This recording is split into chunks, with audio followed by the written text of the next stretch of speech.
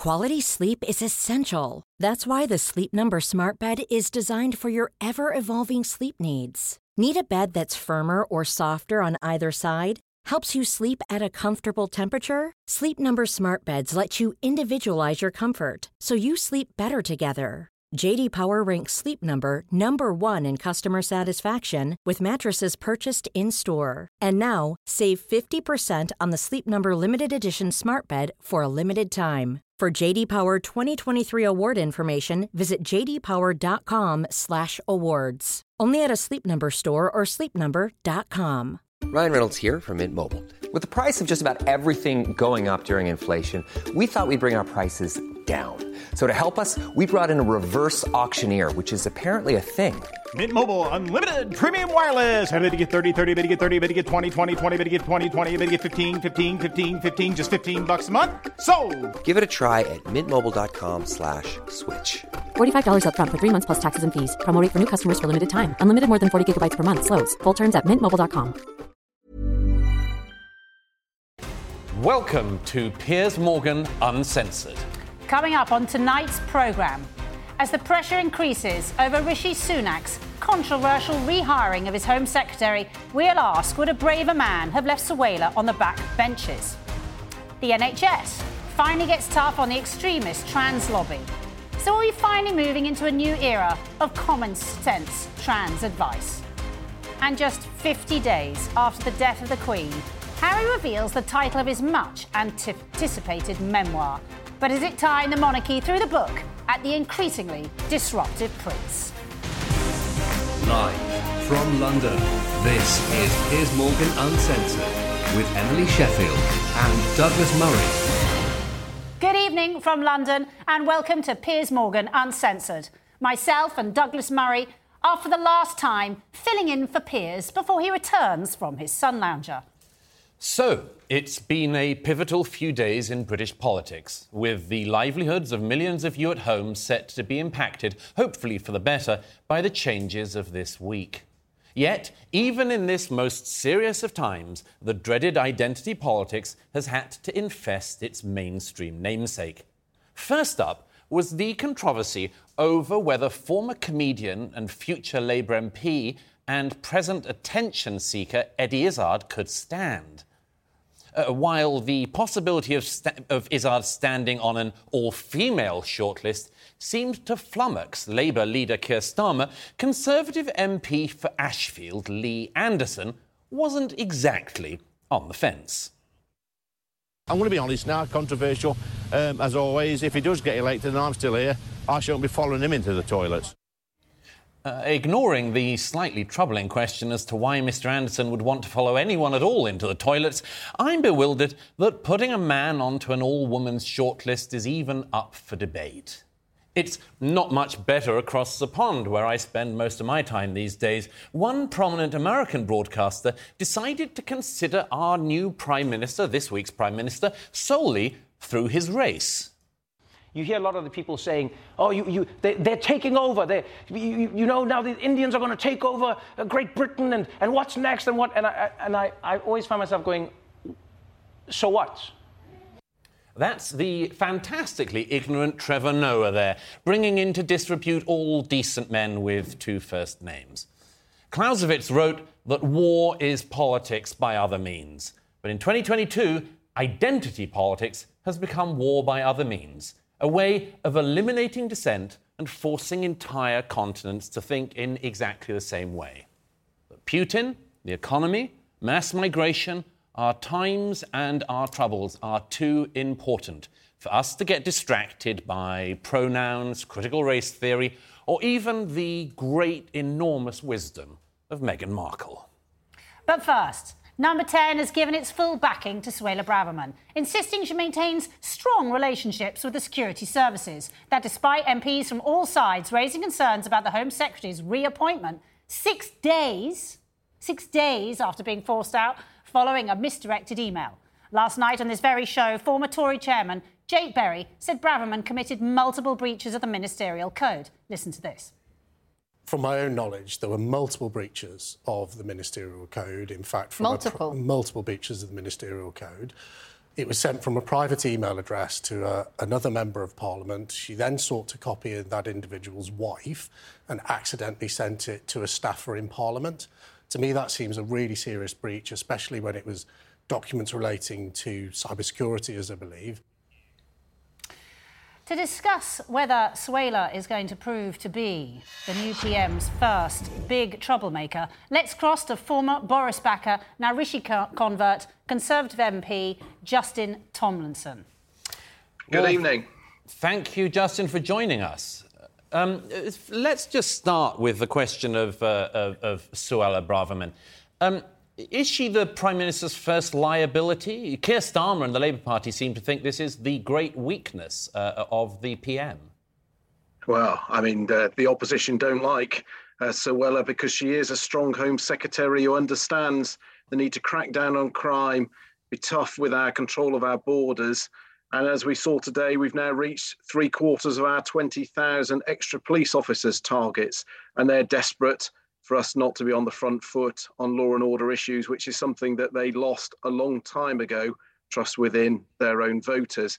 Look, she made an error. She made an error of a judgment, but unlike many politicians, she put her hand up, she took responsibility, and she returned to the back benches. Now, sure, but can you imagine any other job? She'd still be there on the back benches with the likes of me. But okay, look, but we've got can a new you imagine? Prime Minister and a new Thanks, start. Justin. But look, can you imagine any other job in, say, the private sector where you had to leave your job, were fired or resigned, and then got reappointed a week later because you said, sorry, I did indeed do all this stuff wrong? Well, look, as I said, she took responsibility for her error of judgment. She paid the price because she returned to the back benches. We have a new Prime Minister. And yes, people make mistakes. Private sector, public sector, we all make mistakes. But she is the best person to be the Home Secretary. The Prime Minister will have no doubt had conversations with her, and I trust his judgment on this. But his judgment, his opening speech to everybody outside Number 10 was to restore integrity. And then hours later, he brings back a Home Secretary who had only just been removed for breaking the ministerial code. Now, she'd only been out of the job, having resigned over that, for 6 days. Now, one understands there might have been a bit of backroom dealing because she was one of the right supporters on the right of the party that threw her weight behind Rishi, in quite a surprise move, actually.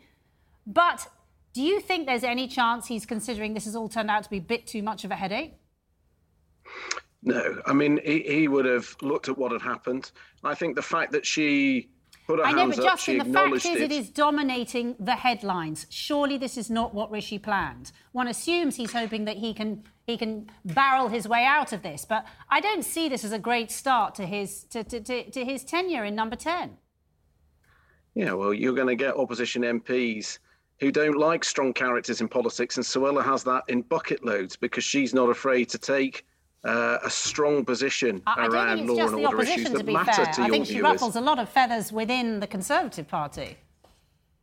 No, I think she's well respected amongst the Conservative Party, and she was an obvious choice when she was first selected to be the Home Secretary and continues to have the support. So why do you think Jake Berry landed her in it last night? Well, Jake's now got the freedom of the back benches, but I don't remember him calling that out whilst he was serving as party chairman. Look, she made an error of judgment. Nobody's denying that, least of all her. She put her hands up. She took responsibility. Too many politicians don't. They hide away from responsibility. She took that. Okay. The Prime Minister's made a judgment. I think she's the strongest person for that position. It was only when the evidence was put in front of her that she agreed to it. But, I mean, I think we can all agree she was having a fight with Liz Truss over immigration. For sure. Justin, we've only got a few seconds, but tell us, you're on your third leader this year. We've got the third Prime Minister this year. The Conservative Party is way behind in the polls. If you had to have an election today, you'd be crushed by the Labour Party. Do you think your party can actually do anything to come back from this state it's in? Well, yeah, the opinion polls were certainly character building. You can't ignore those when you're at. You ultimately have to have an election every 5 years. And actually, that's why I had to agonise over the decision who to support in this leadership contest. I was a friend of Boris. I supported him. I admired his ability to reach across traditional political divides. But the country needs calm and stability, and there were too many potential distractions with Boris. And what Rishi was able to do was unite the party, and it didn't matter whether you were One Nation, ERG, Remainer, or a Leaver. He had at his disposal the majority of colleagues supporting him, which meant he could then select a cabinet of best talents, experienced people who can deliver quick, tangible, positive difference to people with financial sustainability underlying all of our decisions. And this matters to the public. It's their mortgages, it's their pensions.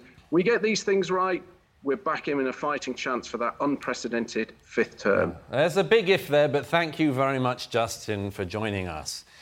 Joining us now in the studio is former advisor to Boris Johnson, Oscar Redrup, and Talk TV contributor Marina Purkiss. Thanks so much for joining us. First of all, Oscar, what do you make of that? The party's unbelievably behind in the polls. It would be crushed if there was an election today.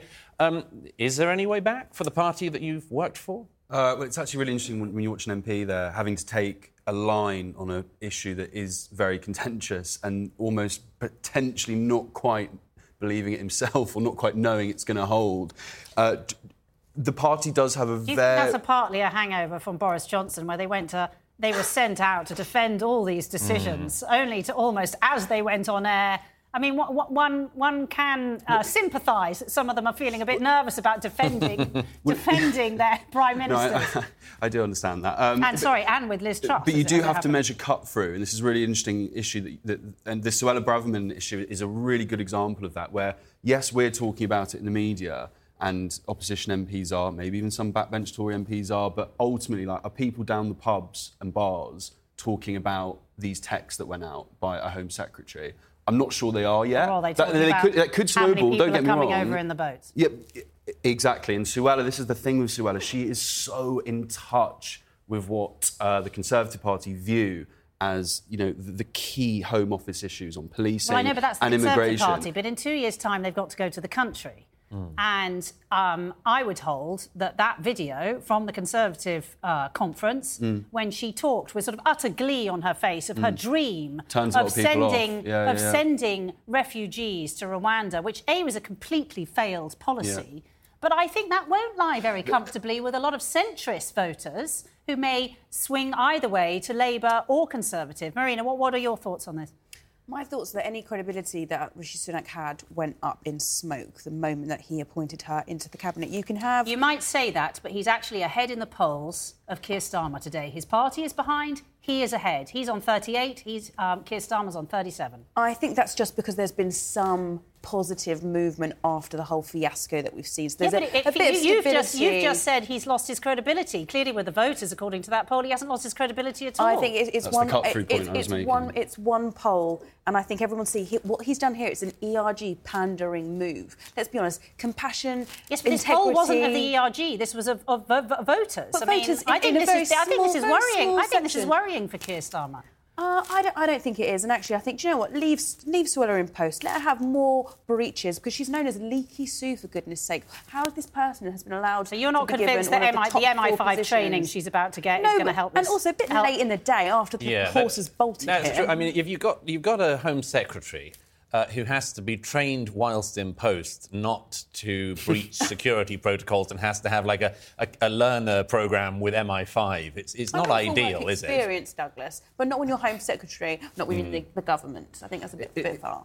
There are some points that I do actually have to agree with. But what I would say is Labour don't want to fall in the trap of forgetting about the issues of the day and falling into kind of just trying to remove Secretaries of State and not actually addressing the cost of living crisis and issues that do deeply matter to people. That's Rishi Sunak's very, very, very narrow, I think, route to victory. If he just because every leader needs a kind of gust of wind behind them. Boris's was Brexit, and his is the financial crisis that we're currently experiencing. And he is competent. Of course, Oscar, you worked with Boris Johnson. Perhaps then I can ask you the inevitable question: have we actually seen the last of him? I think I got asked this last week and I kind of thought yes, and then over the weekend obviously that turned out potentially not to be the case. Look, I think with Boris, and I really genuinely believe this, the guy's complicated. He is a complex person, he has faults. But what he did in terms of the Ukraine-Russia situation, I think if a peaceful resolution is found in time, will be remembered in history for decades to come.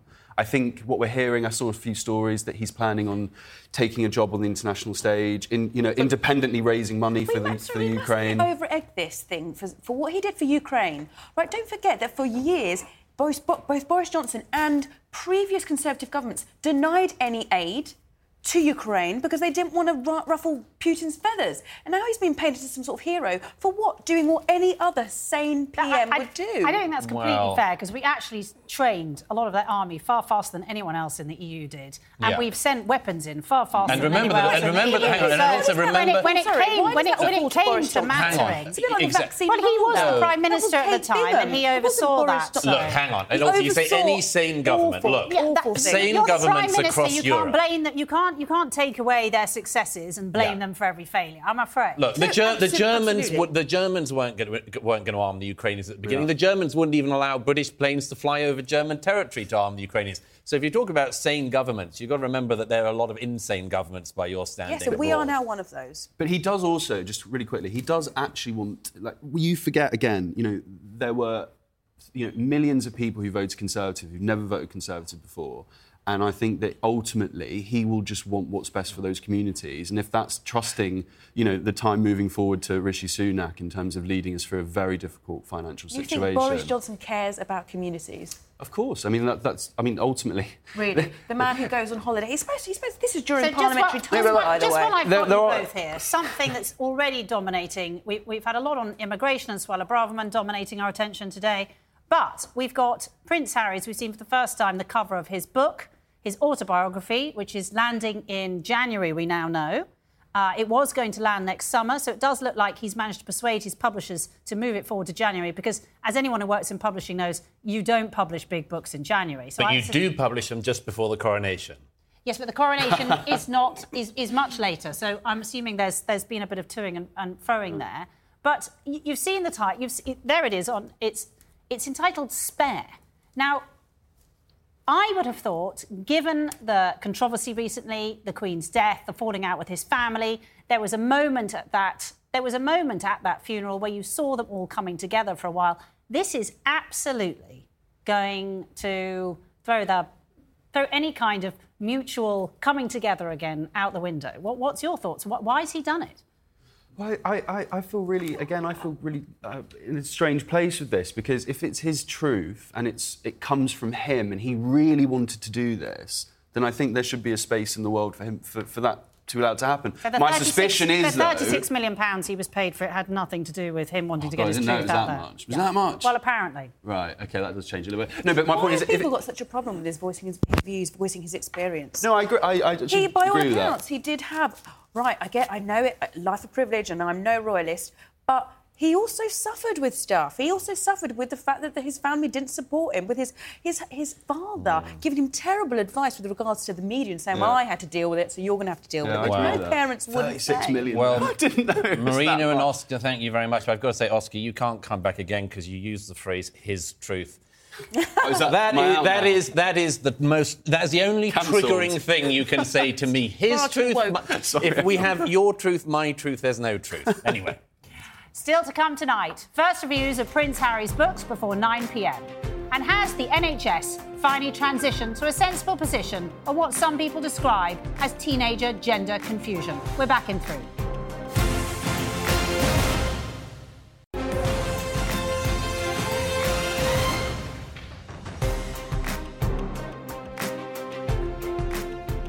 Welcome back.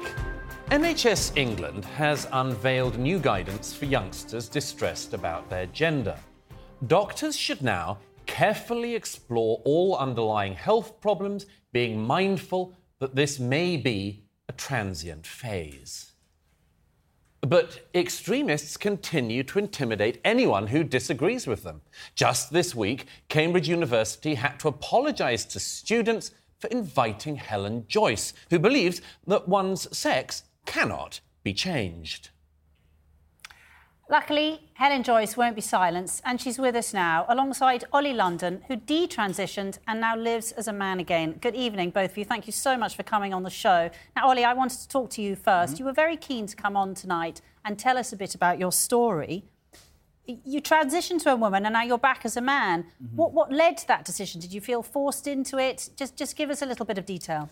So my whole life I was actually very unhappy with the way I looked. So it actually started out as me wanting to change, wanting to look more perfect, more beautiful. So I kind of went on this quest since 2013 to undergo surgery to try and achieve perfection. And I've kind of realised that perfection is not attainable. So do you think that was more sort of body dysmorphia? I think so. I've come to realise now I've had so many surgeries, about 32 actual plastic surgeries in total. As you can see, I've got so many scars kind of all over my face. So I feel like that's how it started off. And then I got to a point earlier this year where I still hadn't achieved happiness. So I thought maybe I should be a trans woman. Maybe that's why I'm unhappy. So, I was trans for 6 months. I had the facial feminization surgery. I had 11 procedures. I had the hair extensions.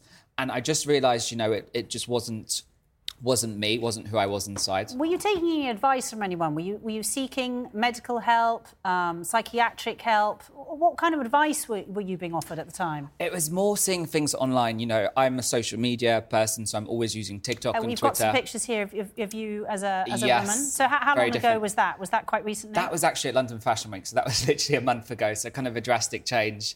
But I'm always kind of changing my looks. I'm always kind of changing up. But yeah, I kind of saw on social media, people constantly changing their identities. And I thought, why not? Let me try it. Let me see if it's for me. But even as a trans woman, I was very respectful for women. I would never use women's restrooms or changing rooms. I never wanted women to feel threatened by me.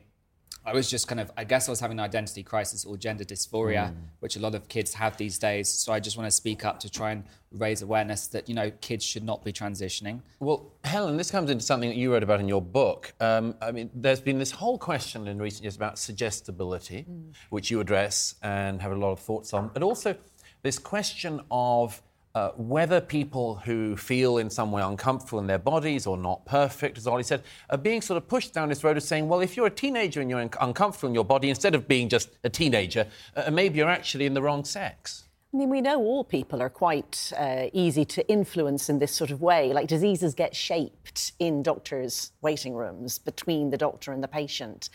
And then the media play a part in that. And in the last 10 years or so, I would say social media has come in to make a big, big difference there.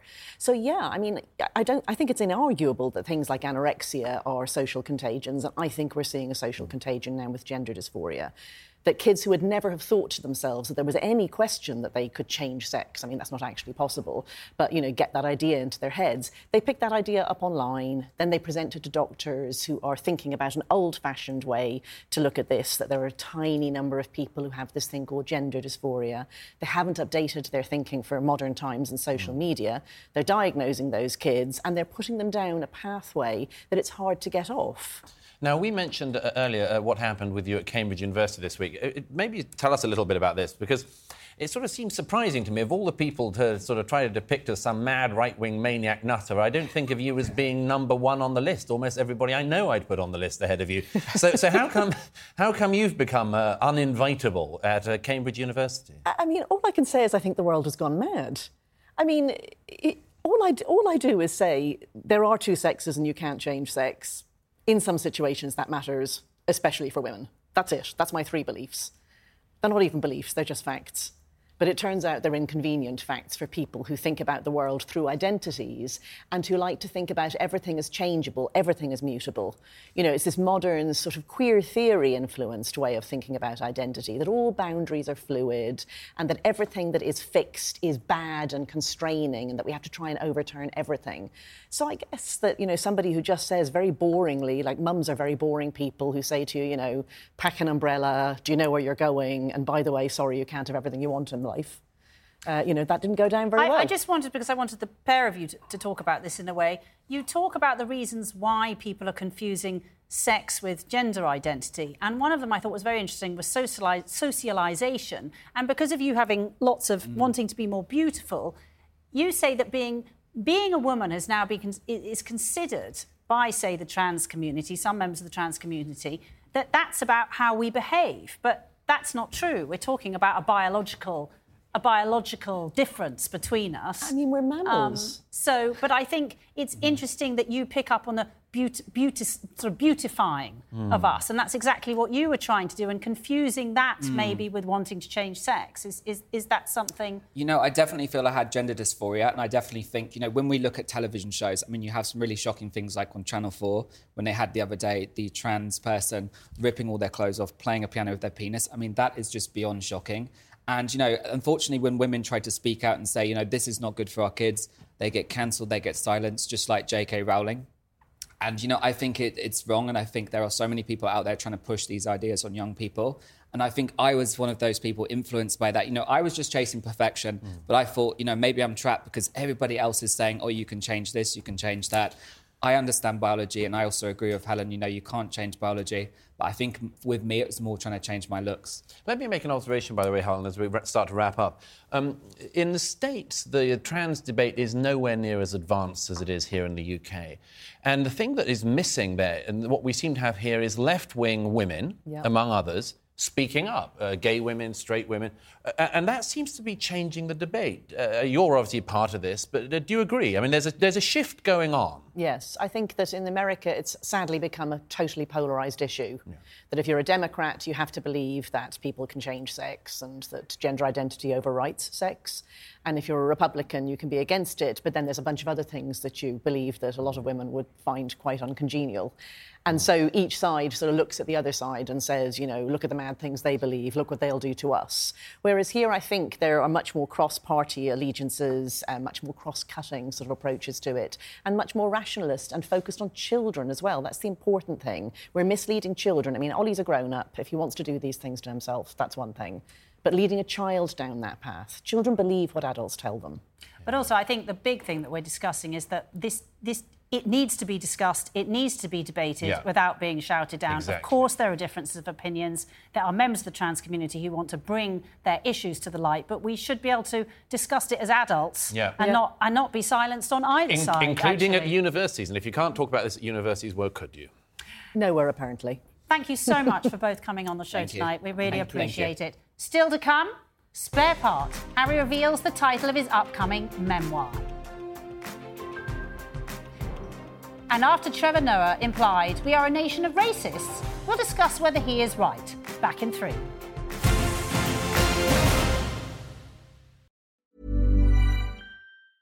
Quality sleep is essential. That's why the Sleep Number Smart Bed is designed for your ever-evolving sleep needs. Need a bed that's firmer or softer on either side? Helps you sleep at a comfortable temperature? Sleep Number Smart Beds let you individualize your comfort, so you sleep better together. J.D. Power ranks Sleep Number number 1 in customer satisfaction with mattresses purchased in-store. And now, save 50% on the Sleep Number Limited Edition Smart Bed for a limited time. For J.D. Power 2023 award information, visit jdpower.com/awards. Only at a Sleep Number store or sleepnumber.com. Hey, I'm Ryan Reynolds. At Mint Mobile, we like to do the opposite of what Big Wireless does. They charge you a lot. We charge you a little. So naturally, when they announced they'd be raising their prices due to inflation, we decided to deflate our prices due to not hating you. That's right. We're cutting the price of Mint Unlimited from $30 a month to just $15 a month. Give it a try at mintmobile.com/switch. $45 up front for 3 months plus taxes and fees. Promo rate for new customers for limited time. Unlimited more than 40 gigabytes per month. Slows full terms at mintmobile.com. Hi, I'm Daniel, founder of Pretty Litter. Cats and cat owners deserve better than any old-fashioned litter. That's why I teamed up with scientists and veterinarians to create Pretty Litter. Its innovative crystal formula has superior odor control and weighs up to 80% less than clay litter. Pretty Litter even monitors health by changing colors to help detect early signs of potential illness. It's the world's smartest kitty litter. Go to prettylitter.com and use code ACAST for 20% off your first order and a free cat toy. Terms and conditions apply. See site for details.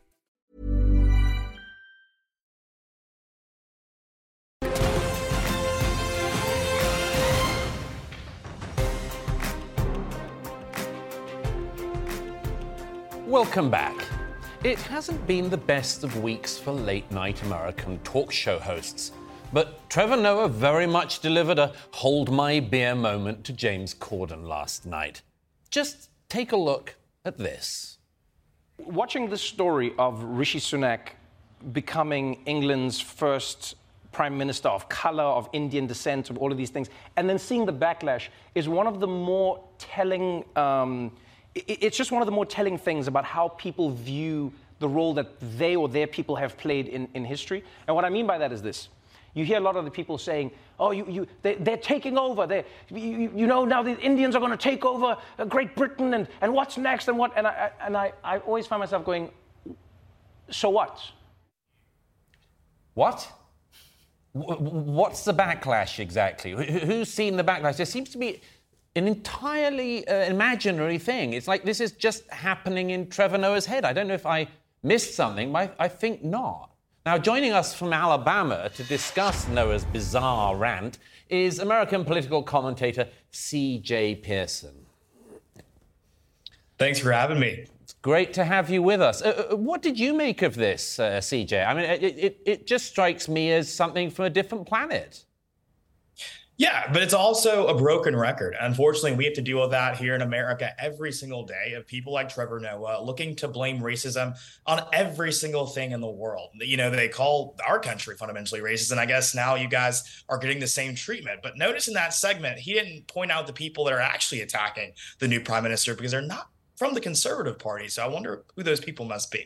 No, but apparently this all came from one caller calling into a popular radio show here. I mean, there has been...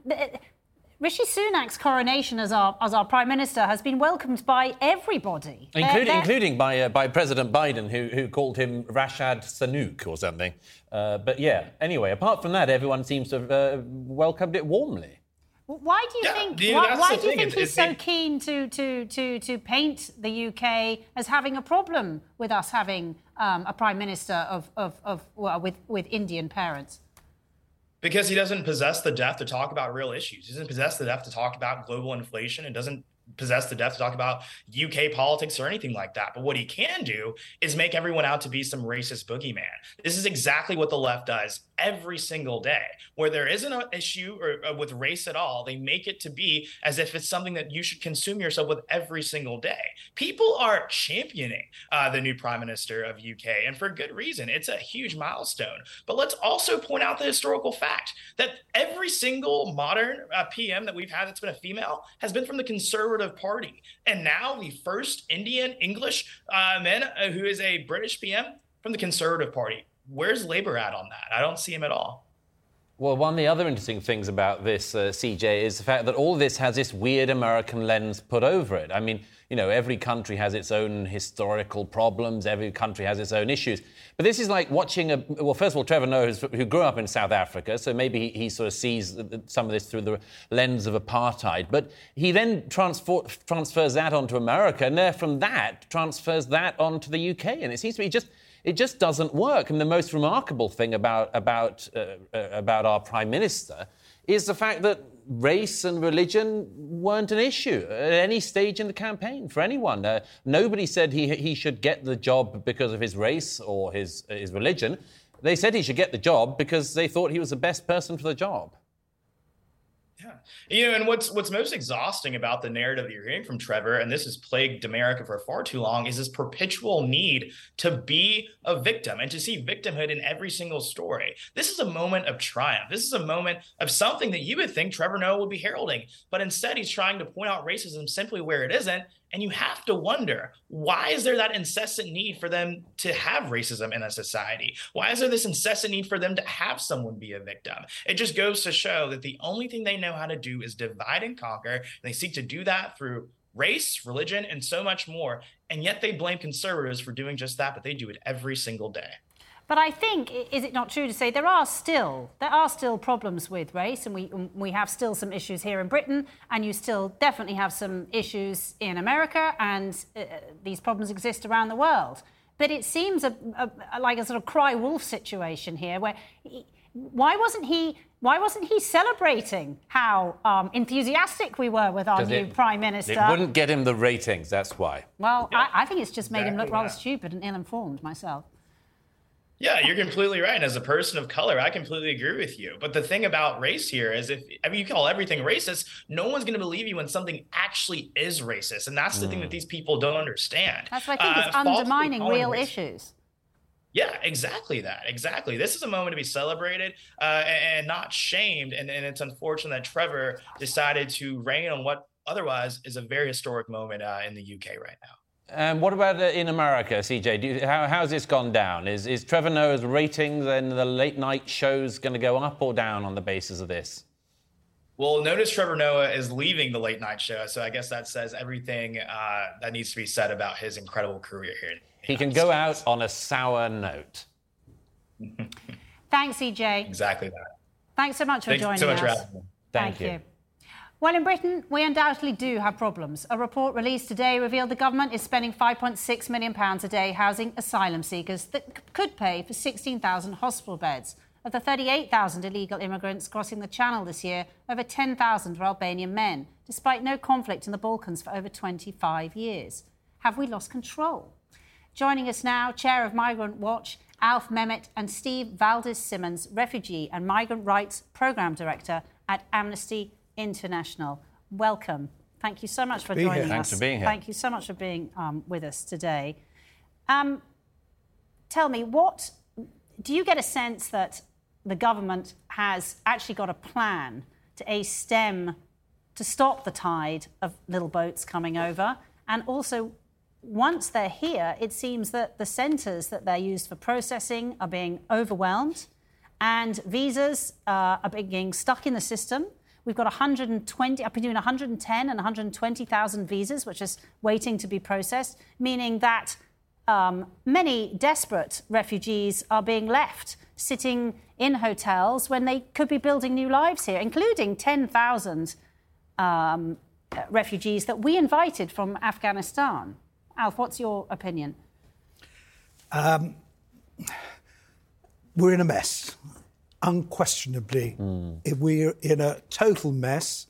The system is overwhelmed. The resources available to deal with those coming are totally inadequate.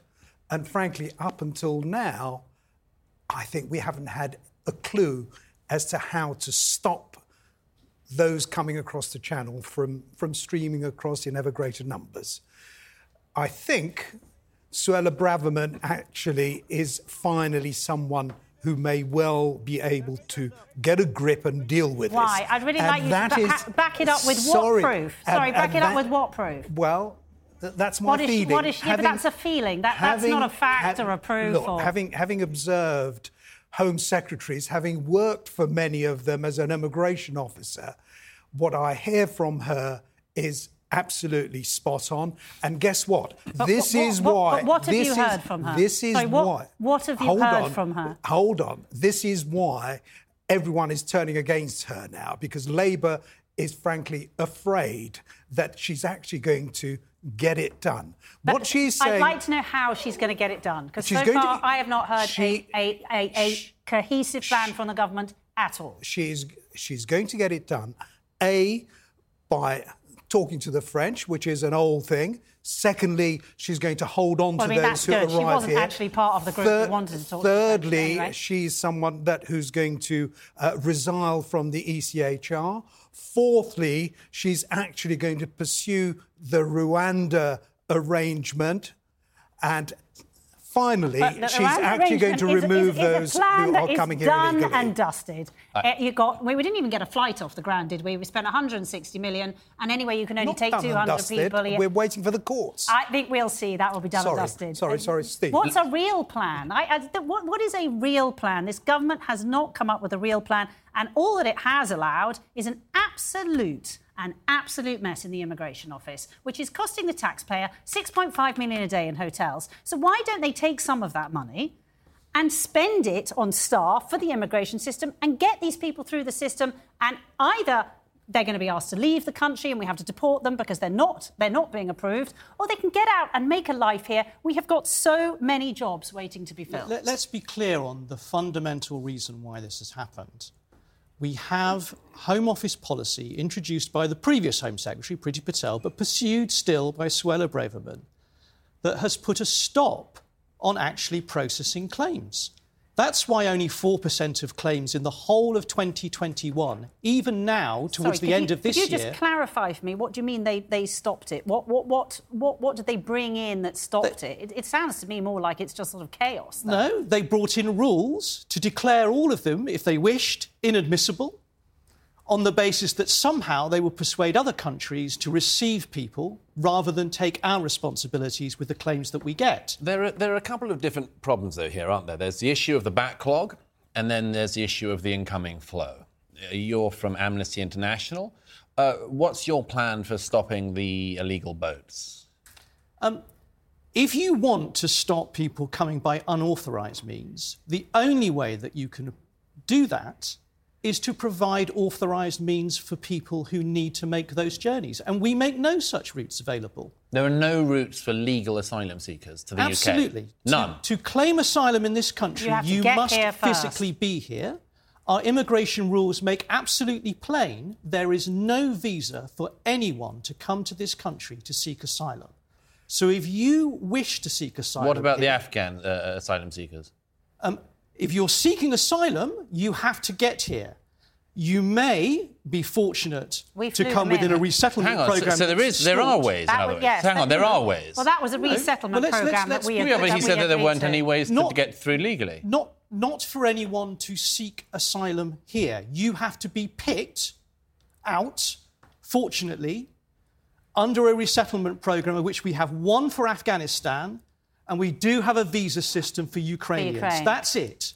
If you are fleeing persecution anywhere else, or you are just hopelessly at risk from Afghanistan and you are not being picked and have no information about it at all, this is all that is for you. Why have we got the situation, among other things, of 10,000 young Albanian men fleeing the hellhole of France? Why has that happened? Absolutely. The hellhole of France, you've put your finger on it. The fact is that all those who are coming across the Channel have come from a safe country and very often have been through safe countries, and very often, something like 40% of them have already applied and been rejected in other countries. But the fact is, you can't simply dismiss those who've come from Afghanistan, those who've come from Hong Kong, those who've come from Ukraine. And if what Steve says is right, we shouldn't really have any asylum grantees here who haven't crossed the Channel. And the fact is that there are thousands who have been granted asylum. If you were to set up a system, a process whereby people are applying overseas, it would be overwhelmed within days. What do we do about the fact that this country now has an absolutely historic number of people crossing the Channel? This wasn't the case even a few years ago. A few years ago, I think it was 20 people came across the Channel. Why is this situation happen, and how on earth can it be allowed to go on? They were coming other means. Let's be clear. We do not have an historic number of people who have crossed the Channel. When was there a year when there was more? In the early 2000s, more people crossed the Channel. They Illegally didn't cross by small boat. You didn't see them crossing, but they crossed. These were people who jumped into lorries. And you're sure that was more than there are now? Absolutely. Yeah, the means have changed. From the Balkans, there were, in the early 2000s, more coming over. But they were coming over legally. They were not crossing the Channel in small boats. They were not coming in the backs of lorries. They were making their way legally. And they were all allowed to stay. What strikes me about this is the fact that we've basically got a system where we do actually have a legal system where you can apply for asylum, but we've now also got a system where a first person across the Channel in a boat gets to come in and stay and will never be returned, whatever and that's the new the Home reason Secretary why says. they will continue to come in ever greater numbers. Yeah, and I have to say... 40,000 this year, 28,000 last year, 8,000 the year before. We're talking about... Of course, and I have to will never be removed 299. if you do not But I have to say, claims. I wish I had your confidence that because the Home Secretary says something, it happens. I do, if she's but I allowed have to heard stay this from there. so many Home Secretaries over allowed to recent stay years that there. I have no faith at all. Anyway, next tonight, what a way to start 2023. Prince Harry's memoir is out 10 days into the new year. Should every one of us best-selling authors be quaking in our boots? We'll find out next.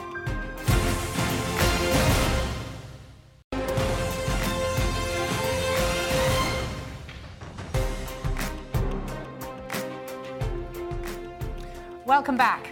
Spare us all.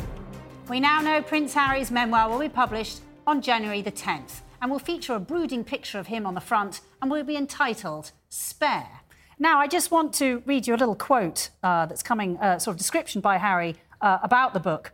I've worn many hats over the years, both literally and figuratively, and my hope is that in telling my story, the highs and lows, the mistakes, the lessons learned, I can help show that no matter where we come from, we have more in common than we think.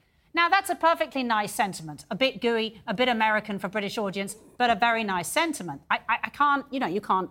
I don't know, I feel kind of... Yeah, I know, but you would. I feel kind of diabetic after that. But, this is a book which he has been reportedly paid for 36 million. Now, we don't know if that's true. That's just a reported figure in Hello magazine. I suspect it's slightly exaggerated. But we do know it's been a very hefty sum. As he's already said, he's donating £1.2 million of it to go to charity. Now, if you know... And the rest to go into his pocket. And if you know anything about publishers, they will not have agreed to this book just being about Harry telling his... Now, just wait here, his truth. I know you're squirming and feeling a bit sick as I say that. No. So, we know there are going to be elements of this book that are going to prove highly controversial for the royal family. Now, I've always been a big defender of Harry and Meghan. I am slightly running out of steam. So, we've got Dickie opposite Surprised here. you've lasted this long. Joining us now to discuss this literary event of the century, we have Talk TV contributor Paula Rowan-Adrian and royal author Dickie Arbiter. Thanks so much to you both for joining us. First of all, with you, Dickie, I mean, this is now primed to come out just before the coronation. What are the effects of that? What are the effects of it coming out, full stop? I think it's a great mistake. He's doing what his dad did in '94 with Jonathan Dimbleby cooperating. He's doing what his mum did with Andrew Morton in 1992. Why is he bringing out a book? He's obviously got a lot on his chest that he wants to get off. Unfortunately, we saw part one with the Oprah interview, My Truth, in which the late Queen came out with that wonderful one-liner, recollections may vary. And I think we'll find a lot in this book where recollections may vary. I think, Dickie, it's interesting that you bring up the fact that he's not the first member of the royal family to his uncle bring did out it a book in 51. or give an interview, as you say, that causes a lot of problem. And I am concerned, as someone who has defended them in the past, that they get a very large degree of hostility about anything they do. But Harry must have seen the effect of his actions so far, the Oprah interview. I am slightly staggered after the funeral, where you saw it's very painful when families are ripped apart and brothers are not talking to each other. Do you think this book was already in the process? Do you think he might be regretting this? He might well be regretting it, but it's too late. There was talk, there was speculation that he was asking for changes. Now, we heard, how true it is, we don't know, that he had signed off on the book in summer. Publishers are very quick to press the button to run the printing presses to get the book out in the autumn. Did he make the changes? We don't know. What's he doing with the money? Well, we know that £1 million is going to Centre Bali, £300,000 is going to wellness organisation. Dickie, we're just going to get Paula in here. Yeah, Paula, what's your opinion? How explosive do you think this book is going to be? Or we're doing exactly what the publishers want us to, which is getting frightfully riled up before we've even read it. And publicity too. Exactly. And really and truthfully, what is it that we don't know already? And I suspect that that's what's going to happen. I suspect we're going to get this book, which will be interesting. We will hear Harry's voice in the way, no doubt, he wants us to. But ultimately, in terms of the shock factor, I'm just not sure we're there anymore. I think we've probably... Sure? I think what more have we had? We've had racism. Mm-hmm. We've had mental health. Mm-hmm. We have had... Oprah. We've had Oprah. We have had the sad destruction of a loving family. You know, we've had it. Where else are we going to go with this? Well, here's the thing, though.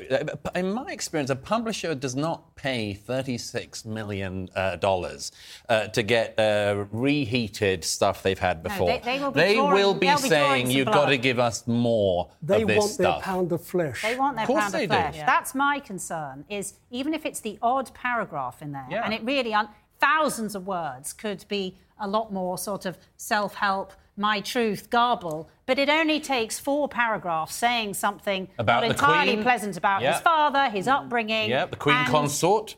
Yeah, and whether there's any truth in it, that remains to be seen. Well, and Dickie, you know, we've had numerous biographies, 3, 4 of King Charles.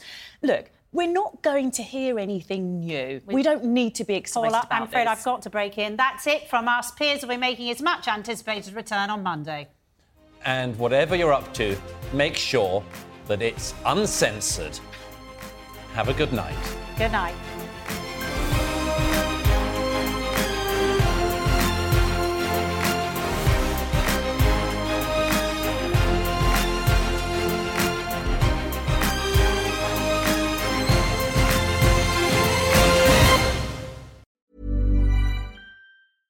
Imagine the softest sheets you've ever felt. Now imagine them getting even softer over time. That's what you'll feel with Boll & Branch's organic cotton sheets. In a recent customer survey, 96% replied that Boll & Branch sheets get softer with every wash. Start getting your best night's sleep in these sheets that get softer and softer for years to come. Try their sheets with a 30-night guarantee. Plus, get 15% off your first order at bollandbranch.com. Code BUTTERY. Exclusions apply. See site for details.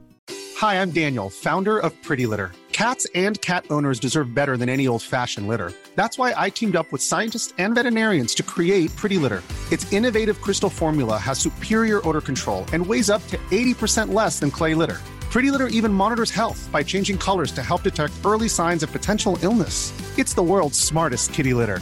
Go to prettylitter.com and use code ACAST for 20% off your first order and a free cat toy. Terms and conditions apply. See site for details.